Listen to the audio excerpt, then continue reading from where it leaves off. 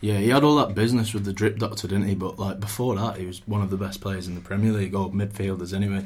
He just couldn't play with David Silva, and when they're in the same team together, it just didn't work. But when they weren't, when it was just Samir Nasri, he was amazing.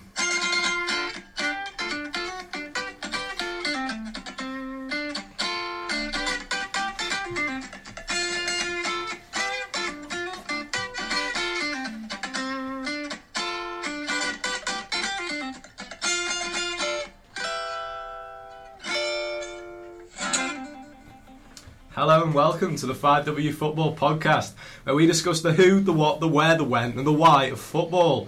I'm your host, Andrew Misra, and this week we're back with some improved sound quality, courtesy of a change of location. As lovely as it was to be in Joe Davis's kitchen/living room, which we named Joe's Kitchen, we decided we needed to be a bit more professional so that you can hear us a bit more nicely. Isn't that right, lads? So, absolutely.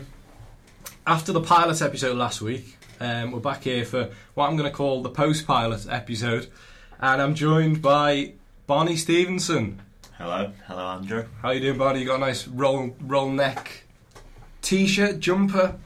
I'm doing very well, thank you. Yeah, I've got I don't know what you describe the material as. It's not quite a jumper. It's a bit more t-shirty the material, but got a few compliments on it last week, so I thought I'd bring it back out. It's a bit of a sort of snood situation going up at the top, isn't it? There is a bit of a snood situation, yeah. It wouldn't be appropriate for the pitch, and I won't be playing in it tonight. No. Wonderful.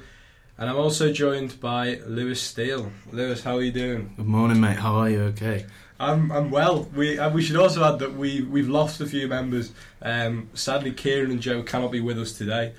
We've had to downgrade. So please don't turn off. You're just going to have to listen to us speak more, which hopefully will turn out to be a good thing come the end of the show. As we said, we have changed location. We're in the Diamond, which is a Sheffield University building. Quite a swanky building. So I'd say it's the university's sort of main showpiece building, isn't it, really? It is like the front of the catalogue sort of building. It must have cost a few million quid. I don't know where they've got the money from, but it's good. Yeah, I feel like we've really kind of stepped up our game. I mean, I've come in a full tuxedo as a result to kind of, match the occasion. You have, and you're looking very nice as well. Not a snood though, notice. You've not got a snood on like Barney. No, well, I didn't want to make too much of a statement. No. Snood in a tuxedo as well. It's a slightly odd combination, Lewis. Well, yeah, but Samir Nasri pulled the snood off, as we've been talking about off air. He did. Lewis has a particular fascination with Samir Nasri, it seems.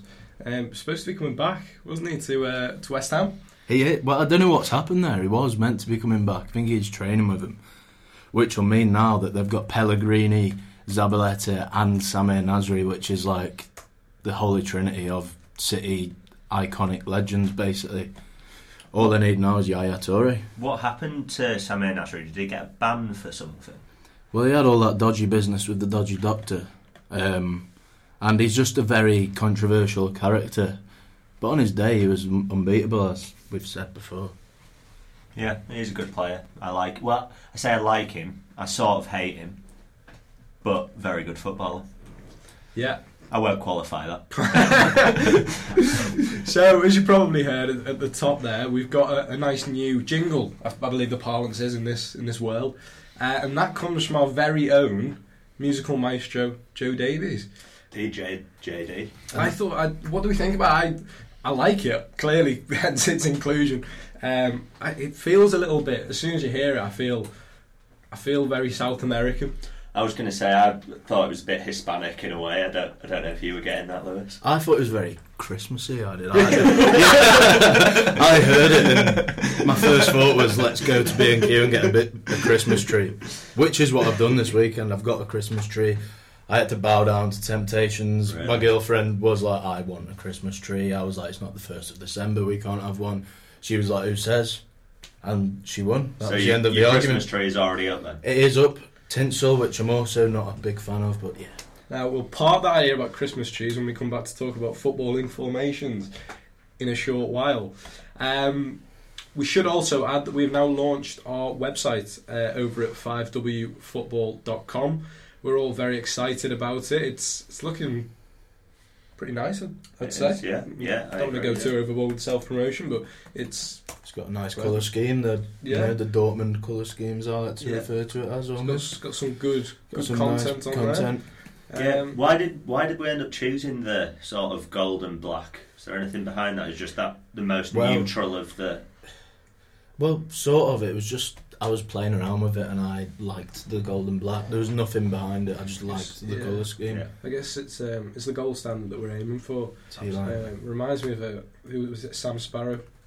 Black and gold. Yeah. I mean, we maybe should end on black and gold sometimes for the podcast. We don't get too many copyright issues. And also, we were talking about one season wonders last week, but he's the best one-hit wonder ever. Would you say? Would you agree? I agree. Best one-hit wonder of the 20th century, 21st century. I'm going to have to throw out Niles Barkley, who had to actually rebrand himself because Crazy got so big. Nice. He came back as CeeLo Green. Yeah.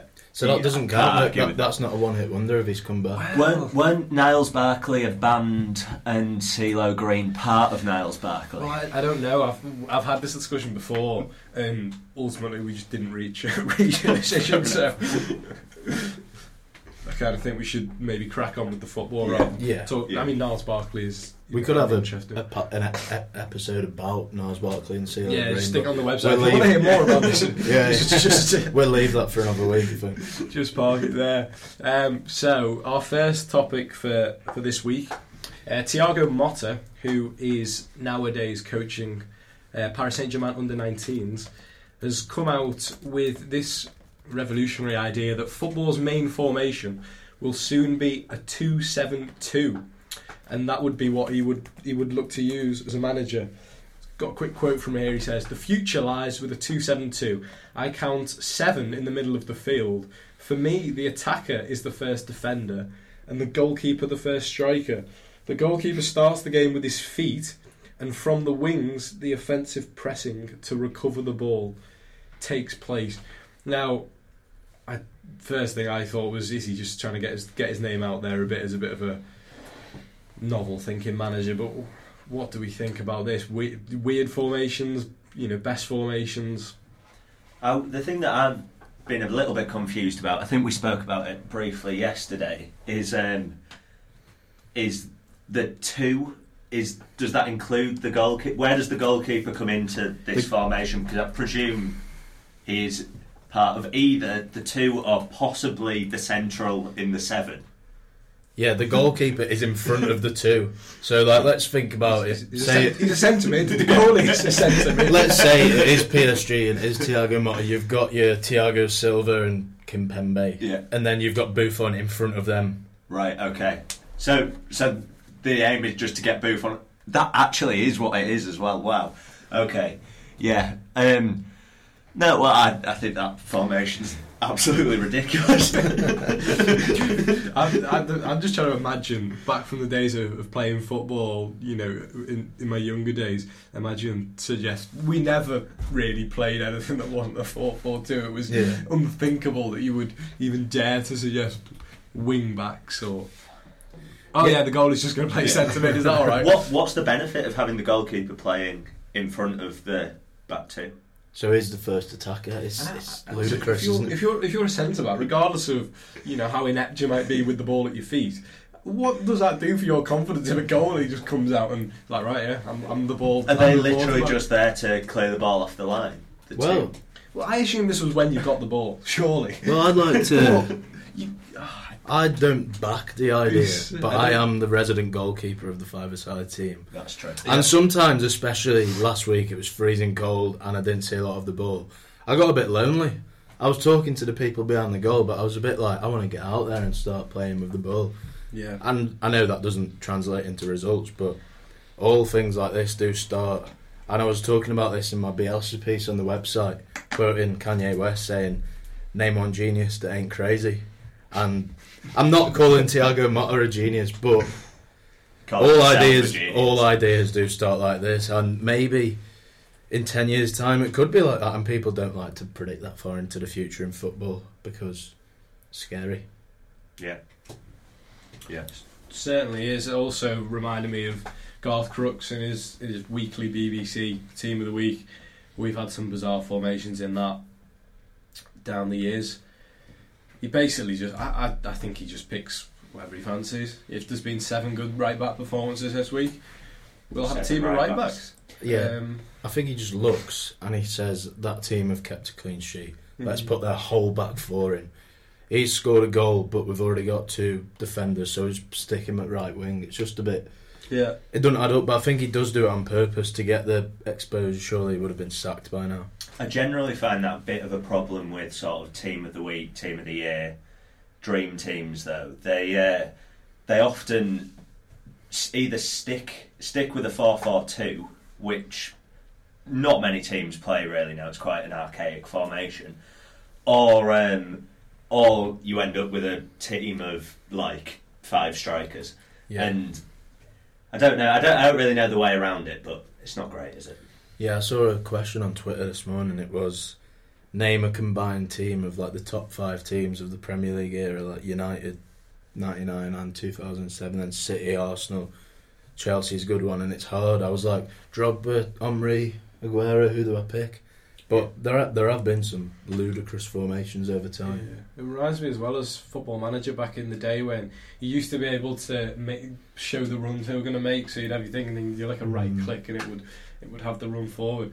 I just think that the formations you start with, you know, on your whiteboard in the dressing room or whatever they use these days, it's not reflective of what actually happens on the pitch, is it? You know, there's so much to account for. You know, who you actually, your left back marking an amazing right winger, but your right back's, you know, got free reign up that side. It's not balanced, so I think it's difficult to translate that onto the pitch. Yeah, because like you say, when you had the Football Manager screen, you'd make everything symmetrical. Every like fullbacks bombing forward, wingers maybe sort of bombing forward but diagonally inside.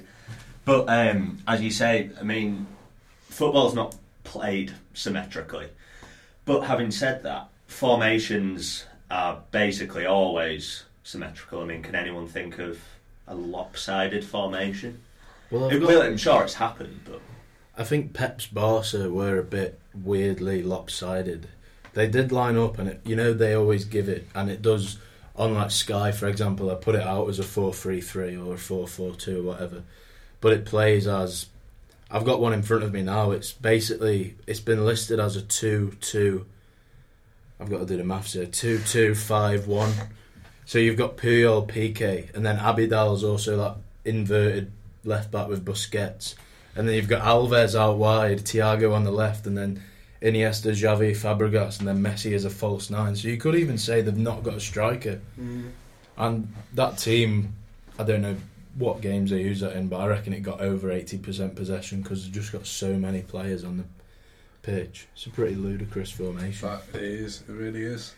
Yeah, but with with the players that are in there, though, you can see that the quality there is going to balance itself out, isn't it? Yeah, really? And it could do. I mean, City have played it a bit this season. And Alves, that can change quite easily into a 4-4-2, can't it? If Alves tucks in and Abidal then pushes wide. I think people do fall into the trap of thinking a formation is what it's listed as on the team sheet. But it changes. Like, if you're attacking, it changes. If you're defending, like, you defend and attack in different shapes, and people don't tend to realise that. They're like, what's he doing up there? Or why is he back here now? Like, well, England at the World Cup and Man City when Kyle Walker plays in that centre, as the third centre back, is a sort of prime example, isn't it, of that sort of fluid back line that where one of the defenders can actually become a midfielder. But you often get times where there's a player who you don't know what position they are, which is the case with Messi when he plays false 9. There was an El Clasico once where it was, I think it was the 6-2, and Pep rang Messi at about 11 o'clock at night saying, Lionel, you need to get here now, come to my office, I found something. Pep's been watching hours and hours of Real Madrid, and he's found that the midfielders, Guti and I think it was Alonso, get sucked into Xavi and Iniesta, whereas the centre-backs, Cannavaro and Metzelder, like drop off to make it deep. So he said to Messi, just go and stand on Guti. Yeah. He won't know what to do. So he comes there, And then Xavi, before you know it, he's making that run into the box and scoring. Yeah. So they don't know whether they're coming or going, basically, and that's quite a good facet of a formation. That is, I guess, one of the things. If you play a more unconventional formation, just that idea of the opposition can't mark man for man causes complete chaos. If you do have that sort of false nine position floating in between the midfield and the defence, it's very difficult for the defence to know whether to push up and mark the false nine, or the midfield to drop back and mark the false nine. You see it with Salah quite a lot, don't you, Miz? He sort of drifts in and sort of plays as a striker. The defenders don't know what to do with him. Yeah, I think in Klopp's head a lot of the time, Salah is the striker. Yeah. And you will... I think in his head, if you said to him, what is Salah to you, he'd tell you he's a striker, whereas maybe he's Mane more of a wide player.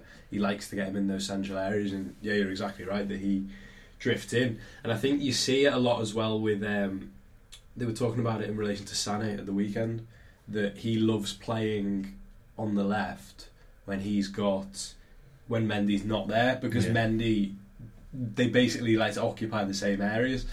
And I think there's maybe a little bit of that as well with Liverpool, because Trent and Salah have got quite a good connection, and I think Trent as a young player is quite willing to, he can see Salah's moving inside, he'll take players out wide and come down the right hand, and that gives that little channel for Salah to go in. But yeah, definitely I think Klopp does see Salah as a striker, really, perhaps even more so than Firmino. At times he'll think Salah's the one that's going to be occupying the closest to that number 9 position for most of the game. Yeah. Which, again, I guess that just reinforces the point that we're trying to make, that formation on paper. I mean, I think Brian Clough said famously, football's not played on paper, it's still played on that green thing out there. Yeah. It's so true, isn't it? And we get carried away a lot with formations and numbers and all this sort of thing, but it doesn't. I still think it's very difficult to fully replicate what goes on on that pitch, especially on just that preview screen that comes up before a game that's says in a very basic way, linear way, where everyone's playing. It actually doesn't reflect the intricacies of the game really at all, does it? So maybe Thiago's got a point. Yeah, a point, yeah. It won't play like that in real life, will it, at all? So it's just 10 years down the line, we won't be sat in this booth because we won't be students here, but we could be saying, remember when we were laughing at Thiago Motta? He has now just won the World Cup or something. Yeah. We'll be lecturers in football type thing, don't we? We've got a new idea that we've come up with. So obviously the Christmas period's coming up, and we were discussing this yesterday actually in our weekly board meeting, and we've come up with this idea of an advent calendar. So obviously not claiming to have established the idea of an advent calendar. But what we're going to do throughout the first 25 days of December is we're going to try to come up with the best player for each number 1 to 25. So players that have worn that kit number on the back. So we'll start off with a number 1, and then on Christmas Day, all our lovely followers out there can wake up to the best ever number 25. And we think at the moment this is probably just going to be a social media venture. Yeah. There might be a few articles chucked in over the way. Yeah. For the special players amongst them. Yeah, maybe every special player. There's a few numbers that, number 12. Who do we pick for them? If you've got ideas, shout them out. We've been thinking about Henri for front. Joe Gomez. That's sort of cheating. So what? Because he's an international. Because he wore 14. Yeah. But then if you want Henri in it, you have to sacrifice Cruyff, and I'm not willing to do that. Yeah, I agree. And also 10, you've got about 50 to choose from. We also talked about how some players you might have an incredible player that happened to have worn a number, but then you also have players that maybe weren't as good but were so iconic because of a number that. Yeah, you mentioned Cantona, didn't you? For that I had Cantona in my head.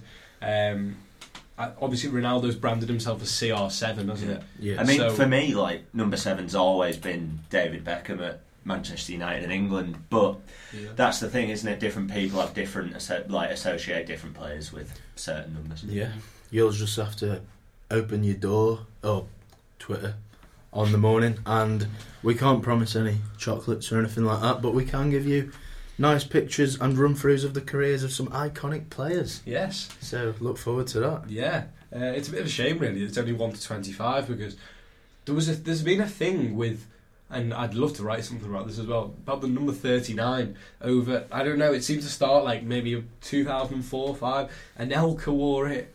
I think Nabil El-Zahar used to wear it for Liverpool back in the day. But there's been a few number 39s. It seems to be like a number that you come to a new club and you maybe don't want to, such and such has got number 8, I don't want to take it off them, I'll go for a higher number. And 39 seems to be one that's come up a lot. It's one that's in my head. That's quite an odd number, 39, as well, because often players do that, and you get a few 99s about for players that have wanted the number 9, and 77 as well. You sometimes get the year of a player's birth. I think occasionally seeing that a bit now, like some players in the who were born in the 80s and 90s playing in those numbers. But the number 39 doesn't I can't really figure out what the significance of the 39 could be. I remember Anelka wearing it, and it's very strange. Some footballers are incredibly superstitious beings, aren't they? You know, and they have various peculiar reasons for wearing whatever they do. Some fans get really annoyed by it as well. They're like, why isn't it 1 to 11? Yeah. Like in the historic World Cups, it was 1 to 11, and I've been researching Dutch football a bit this week, which we'll probably come back to later. And the Dutch team was 1 to 11, but Johan Cruyff was 14 because he was their best player, so he got the exception. I think that's where it started. Yeah, I mean, I think, just sorry to mention Jurgen Klopp again, but he often talks about players positionally in terms of numbers. So he talks about 6, and he talks about 8s, and he talks about the role they're in. So I think he was discussing it in relation to Fabinho being a 6, and in his head he has this idea of a 6 and an 8 dovetailing in a midfield partnership. That's how he thinks of it. So that's really interesting as well. That says, you know, numbers are actually central to a lot of people's footballing philosophies.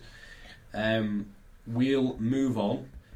Mr. Barney Stevenson has brought with him a quiz question, which wasn't compulsory, but he's an inquisitive young man. Yeah, I just had a bit of time before the pod and thought I might be able to link it in. So it's a tenuous link, but I think this player might have been playing at the same side as Thiago Motta for a very brief amount of time. If not, he left Motta's side as Motta came in. So this is a who am I, by the way. So this player has played under Steve Bruce, Claudio Ranieri and Louis van Gaal, and he's played with Jordan Henderson, Jermaine Pennant and Jimmy Floyd Hasselbank. You're going to have to repeat that. The managers were Van Gaal. Managers are Van Gaal, Ranieri, Steve Bruce. And the players are Hendo, Pennant, Hasselbank, and tenuously, possibly, Thiago Motta. That is a tough question. Right. Well, what we'll do, I can't think. We'll come back to it at the end, so our listeners can think over that. Yeah. I can sprinkle a few extra players in at the end as well, so I'll let people have a think about it, but we'll add some extras at the end. Yeah. Yeah? Right, yeah. Are you happy with that? Yeah. So, the next thing we want to talk about is the Copa Libertadores. So, the second leg of the final, first leg was 2-2 a few weeks ago, was scheduled to be played on Saturday evening. I'm sure we've all seen the scenes, I'm sure our listeners have seen the pretty disturbing scenes really of the fans attacking the River Plate fans, that is, attacking the Boca Juniors bus on its way into the Monumental, which is the River Plate stadium. They were throwing all sorts at that bus. The captain of Boca Juniors got a piece of glass into his eye. Other players were injured. The game was delayed a few times, kept getting pushed back. Everyone was getting increasingly uneasy, and eventually it was postponed and scheduled to play the next day, which was Sunday. And then, what do you know? Typical style of Argentinian football, it gets postponed again, and nobody knows exactly when it's going to get played Or again. where? Indeed, where there's a meeting today, which may still be going on now. Actually, it's 11 o'clock while we're recording this, and there's a meeting in Asuncion, which somewhere that you're familiar with, isn't it, Val? Beautiful place. Yeah. There's a meeting going on there to decide when and where this second leg is going to be played. The big issue they've got is that the G20 summit is starting on Thursday. In Buenos Aires. So they've got a obviously this happened with their full police capability. There's no way they're going to be able to handle this if they've got only part of their security forces available. But the big question point in terms of getting it over the line is the Club World Cup starts on the 12th of December. So obviously the Copa Libertadores winners go to that competition to represent their confederation. So they're now saying that the 8th of December will be the cut-off for that, which, when you take into account that G20, it only really leaves the kind of around the area of the 8th. But there's still this question mark of, can it, is this just going to happen again? And then, should it even be played at all? Carlos Tevez pointed out that Boca fired pepper spray at the River players back in 2015, and they were kind of lost the game as a result of that. So he floated the idea that similar things should happen. And to us, some journalists have got so kind of fed up with it. They're just saying, if the fans behave like this, and this isn't new to Argentinian football, should it be played at all? Should they just forget it and say, right, we're not doing it this year? If they're behaving like this represents the whole of the country and continent, and the continent. Maybe don't even let them have a team in that competition. It's a very volatile situation. Clearly, we're not used to seeing anything like this in Europe, and it brings up ideas of what kind of aggression or violence have we seen in football ourselves, and we've all been to games before. Have you ever felt intimidated when you've been at a game? Well, I think first of all, this was South America's chance to prove that they could compete with European football. Not like they've not got the quality, but this was their chance to say, hold on a minute, we're good, like we have a good system. This match was on English telly. It's one of the only, well, it was on BT Sport. It was one of the only South American matches that get this sort of recognition outside of South America. I mean, I've watched a few South American games, but this I was actually excited to watch. But this was their chance to show that they could be on the same level as European football, but they've blown it because they can't even put the match together because of the fans. And there was a weird situation where if River Plate won, there'd be a horrible storm of people saying the match should have never been played because of what River Plate fans did. If Boca Juniors won, which would have, I think everyone was on Boca's side after what happened to their coach. If they won, I would fear for their coach getting out of the ground. The River Plate fans just wouldn't. I don't know what they'd do to it, but they wouldn't let it get out safely. Yeah, just to add, I agree with that point, especially about it's very much been South America's chance to boost the profile of South American football. I mean, River Boca is South America's equivalent, really, of Barca Real, and as you say, it's been shown around the world. Well, the game would have been shown around the world. I think, although generally I'm not a big fan of the idea of taking games out of their sort of natural environment and being played abroad, I do think that after what's happened, South American football now is kind of presented with an opportunity of actually being able to play the game somewhere else, on a different continent, and just gaining exposure from that. So I mean, although I wouldn't usually be a big fan of that idea, I think that it is a particularly good opportunity for South American football to boost its profile. And I'd be looking at playing the game, maybe not in the UAE actually, because they'll be playing there anyway. I'd be looking at playing it in sort of America or China or Southeast or something like that. Yeah, going back to your original question, whether I've felt intimidated at a football match, not really. There have been a few times where this is a bit volatile. I remember I went to a match. I was on holiday in Madrid actually, so I got tickets for Spain v Italy. It was like a pretty big qualifier actually. It was only the tickets were like 10 to 20 euros max. So I was like, we're going this. And my girlfriend doesn't really like football. Well, she likes watching Man City, but like she didn't like being out of the comfort zone of Estadio Bernabeu because we were so high up, and it was just out of the comfort zone. And they eat these like seedy things. I don't know what they are, and they just throw them at you. So like every 2 minutes, you'd have a seed flying to the back of your head. And it got to the point where I was just trying to watch Isco and David Silva and co just strut the stuff, and I couldn't because I just kept getting seeded. And I was like, it got to about 4-0 on like 80 minutes. I was like, let's go, let's beat the rush, because I don't want to walk out of all these rowdy Madrid folk.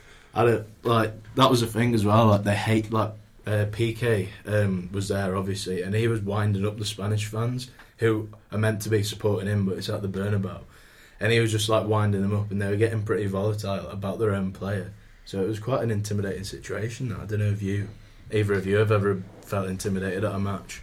Well, I'm trying to think. So I've been to two games abroad. I went to Sweden, Belgium at Euro 2016 in Nice, and I have to say the atmosphere around that game was excellent, and everyone was very friendly. And then I went to Lazio Napoli at the Stadio Olimpico this August, which I guess a Lazio game is the sort of game you would expect to maybe be a little bit more volatile in its atmosphere. But I have to say it wasn't particularly. There was a bit of an edge to it the whole time, but there was I never actually felt directly threatened at any point. I think in general going to away games in England I've felt more intimidated, or I think the atmosphere is quite often more intimidating, but at the same time I think a lot of it really in England is kind of just for show. It's just it's kind of 14 to 18 year olds in the Stone Island, in their Stone Islands trying to act hard. So although the atmosphere is a little bit hostile, I don't ever really feel in any particular danger. What about you, miss? Pardon me. Well, I think that's an interesting point that you make about how it's for show. I think in what you see in England, a lot of the time, the away fans are obviously behind, on one end, behind the goal, and they'll have like half of that stand. And then you've got your classic big line of stewards that are lying between. And then you've got all these people that when there's a goal, or it doesn't matter which team score, they've got all this like that, the hand waving and see you outside after the game and this sort of thing. And as you say, I think at least 90% of that is just bravado. Like I don't think, at least I like to think, very few football fans in England go to the game these days with the actual view of having a fight. And I actually think all this banter and find this particular person in the opposite section of fans and saying something to them, I think a lot of the time it's harmless enough. If you've not been to a football match, you might think, that's horrible or whatever, but I think really it's part of it, and really that is fine compared to attacking a bus on the way in to such a big fixture when they already know that there's been such violence in Argentinian football. You would have thought they'd said, look, let's just try and make sure. If they could have had a nice calm afternoon, maybe not in the actual ground with the football and all that, then people would have come away. We've talked about how everyone was watching it around the world. All eyes were on that game, and their reputation would have been enhanced so much. People would have started to take more of an interest in Boca and River, whereas now I don't think they are. They're just going to look down on them a bit, really. I think the rest of the footballing world, which is sad. I think an odd thing is, I'm not sure about, is do the fans?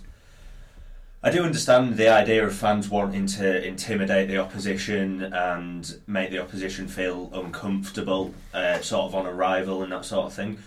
But surely, as a fan, don't actually want to get the game postponed. You want the game to go ahead. You want to see a football match. I don't know. It seems like strange behaviour, really, especially after the last game being obviously postponed for other reasons. But yeah, that was rain, wasn't it? Yeah. But still, there was quite a lot of trouble after that game, I believe. Yeah, I think the thing with this was people have perhaps suggesting that it means so much that it also almost means too much to them, that maybe there is that kind of fear that maybe they don't want it to happen because they just fear, that possibility of losing so much. Like people have been saying that obviously we talk about derbies in England and say United are playing City. Say City lose to United, you'll say, "Oh, I'm going to be teased about that all week in work," which maybe will be. You might be. But they've been saying this game in Argentina, literally, it's going to be 50 years. People are going to be going on about it, and like we've seen, that probably isn't an exaggeration. Like it literally does mean that much, that maybe they are scared of it, and they just think we don't want this to happen, and maybe it shouldn't. Lewis Steele had an attempt at the quiz question. Well, you might have noticed I went quiet for a few seconds, I did, for a Lewis, few minutes. Yeah. I wasn't really in the room, and I was there. My body was there, but in spirit, my head was drifting back into the 2004-5 era. Welcome back, Lewis. I've got like a few guesses for your question, but it doesn't check out. I can't match up Jordan Henderson. So let's hear your guess. My guess was Jasper Gronkaya. That's an excellent guess. He's played at Ajax, so we've checked out on Van Gaal. Yeah. He's played at Chelsea, so we check out Hasselbank, Ranieri. Yeah. He's played at Birmingham. That's where we've got the link with Jermaine Pennant and Steve Bruce. And I'm really annoyed at this. And he's also played at Atletico Madrid with Thiago Motta, who was there for a brief spell. I think one. He's possibly. I thought maybe. I think it might be Bolo Zenden. Miz has got it there. But Lewis's answer is almost better than that. Because he jogged my memory and I was like, Zenden's playing at Atletico. Yeah. He's probably played at Henderson with Henderson at Sunderland. So shall I explain where they've all been? So, Bolo was at Barca with Van Gaal and Thiago Motta, although Thiago Motta was at Barcelona B until 2001 when Zenden left. So that was why that was tenuous there. I think that counts. And then Steve Bruce at Sunderland, Ranieri at Chelsea, Hasselbank at Chelsea, Henderson at Sunderland, Pennant at Liverpool, and I was going to throw in the clues of Gareth Southgate and Steve McLaren.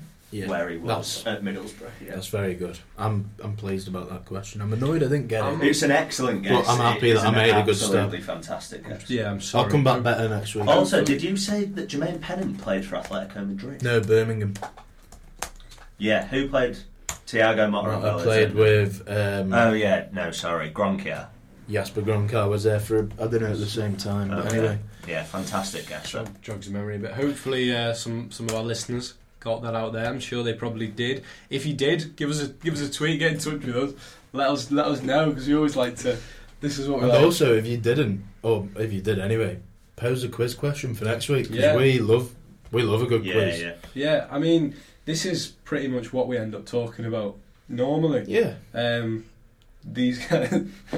Yeah, I'd probably be firing one back at you. I haven't actually got one in my head, but yeah, Bolo Zenden. Yeah. Nice, good and play. Jesper Gronkaya as well. What great throwback that is. Yeah, great throwback. Don't know how to spell his name, but we're not getting onto that again. No, I think he might have one of those funky characters in, like a bit like our mate Herman.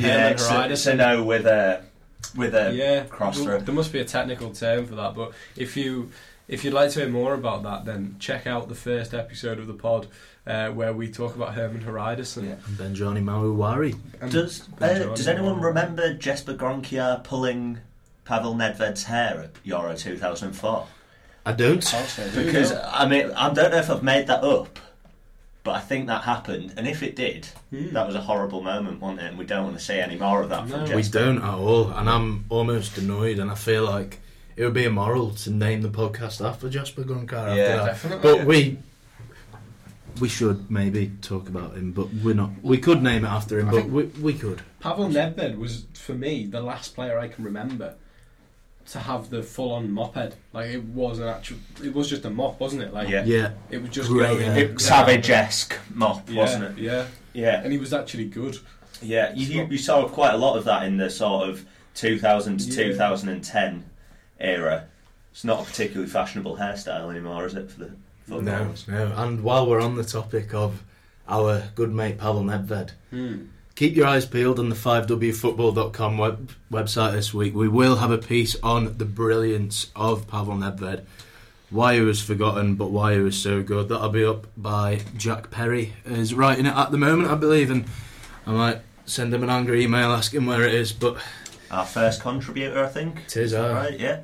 And so, also, very good striker as well. Almost scored as many goals for me as it's been. You have to get that in there, Yeah. And I think we've got a question from him later, but... We do. We've got, that's I feel like we should maybe introduce him a little bit, but that's Jack Perry, no relation to Fred, of course, the famous first British Wimbledon champion.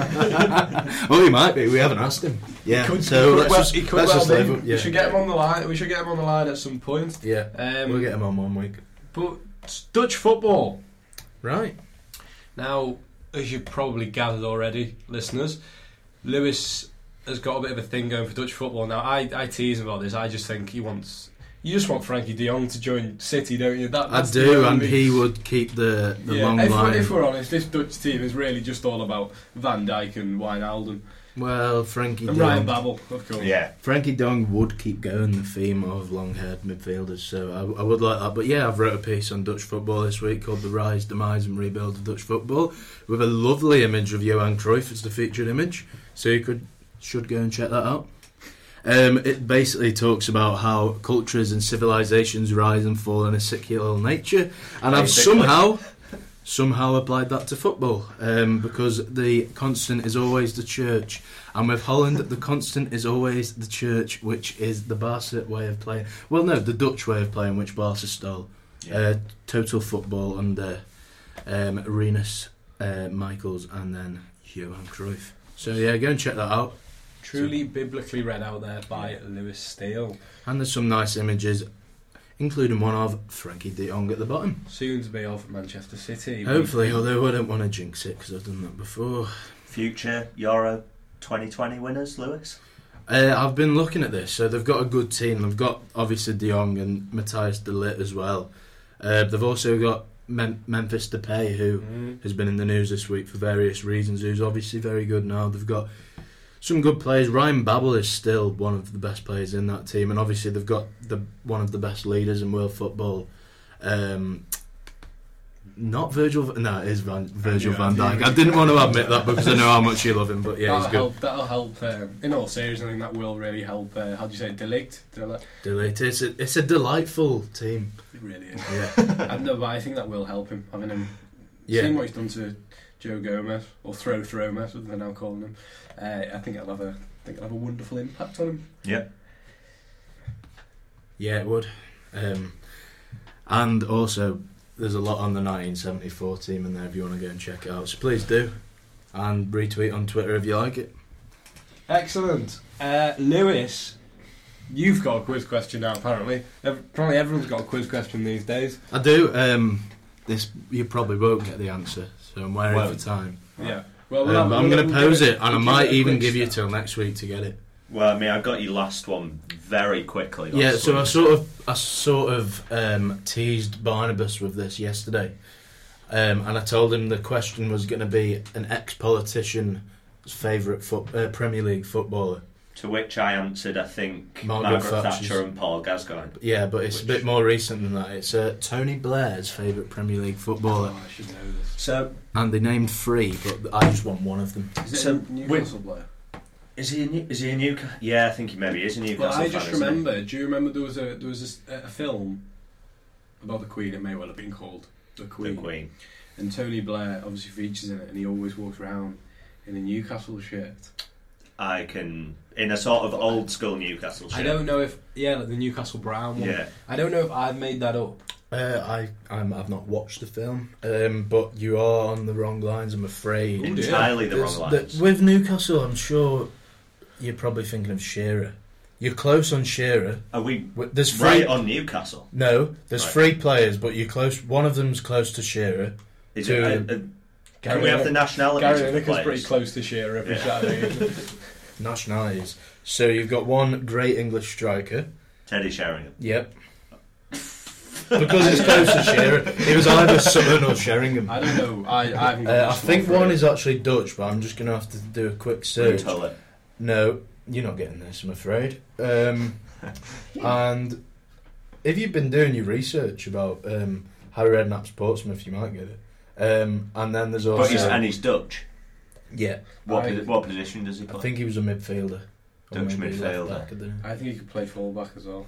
Yeah, I think he was a I think he fullback was a as well. fullback. You've got it, because you cheated, haven't you? I haven't Yeah, cheated. yeah. But the answer I'm looking I just for... happen to be Do you want me to overseeing reveal the this answer? No, I don't. I want a little bit longer to think about it. So wait, I've got a Dutch fullback who played for Portsmouth. Yeah, and I mean, I should Wigan be as getting well. that a bit faster.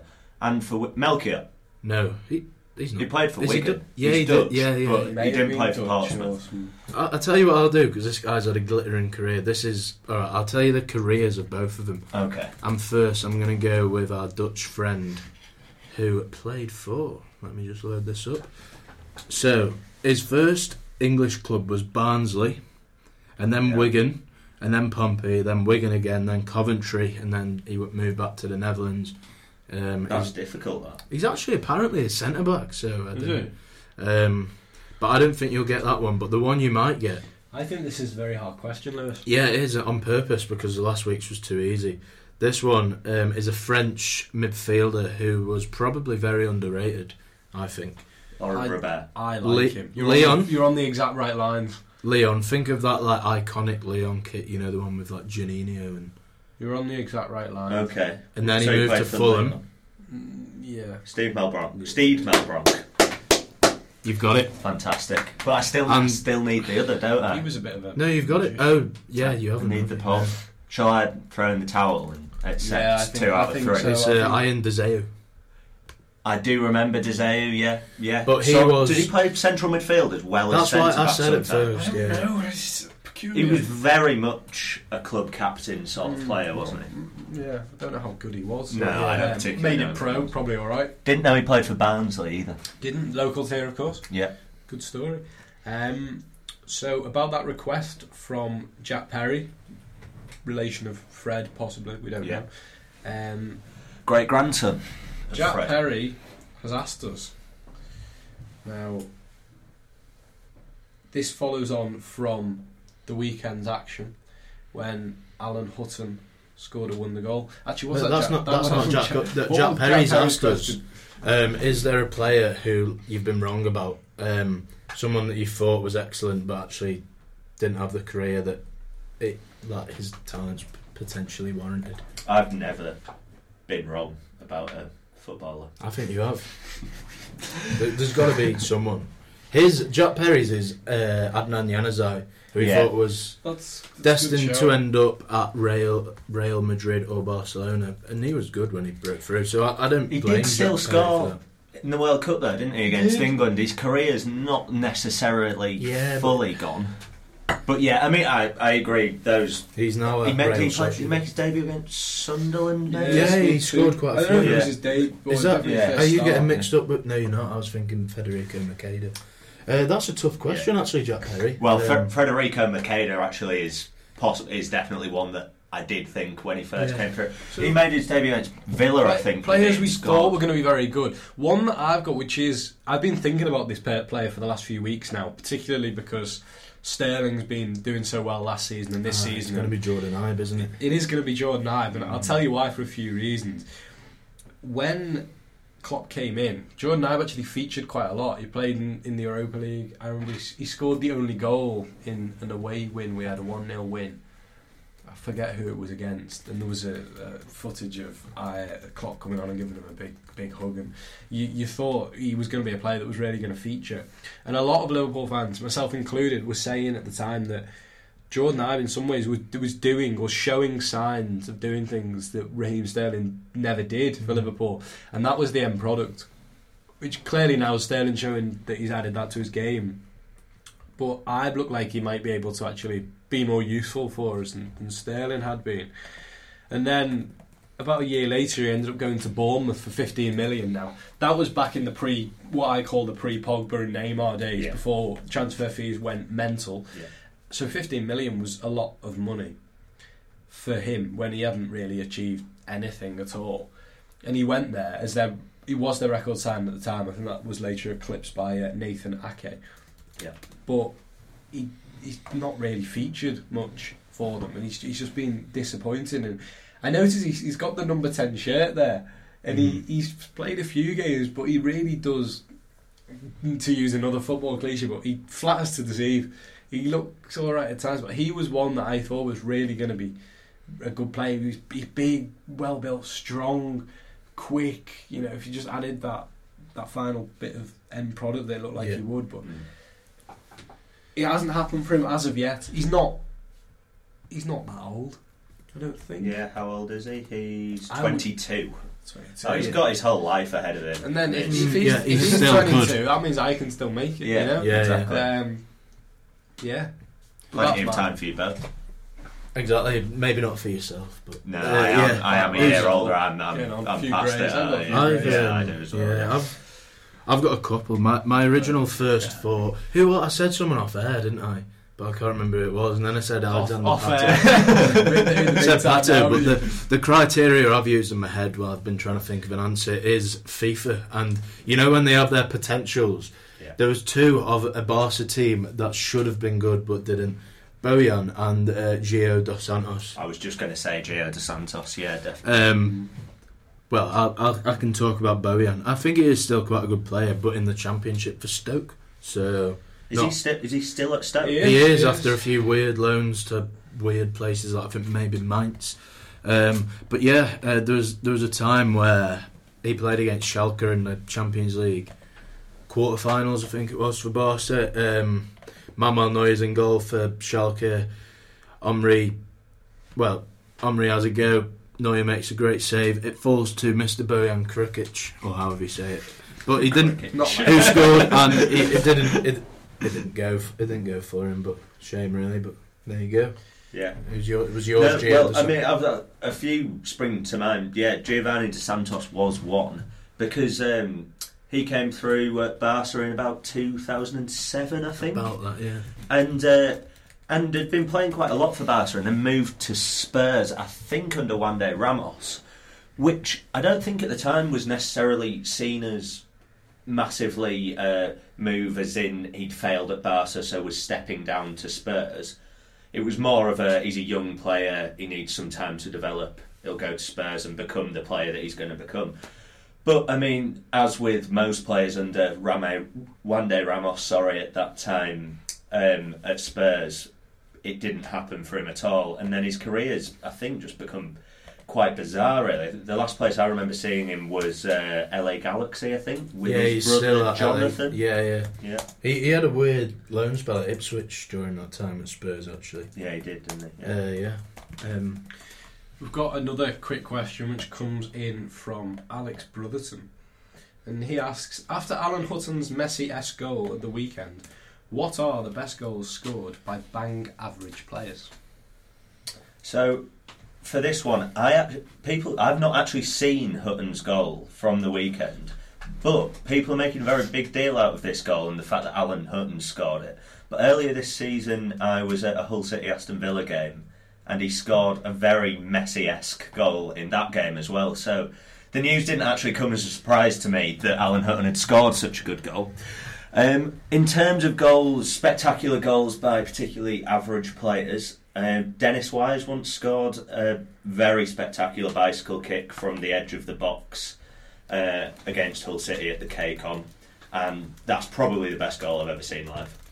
Yeah.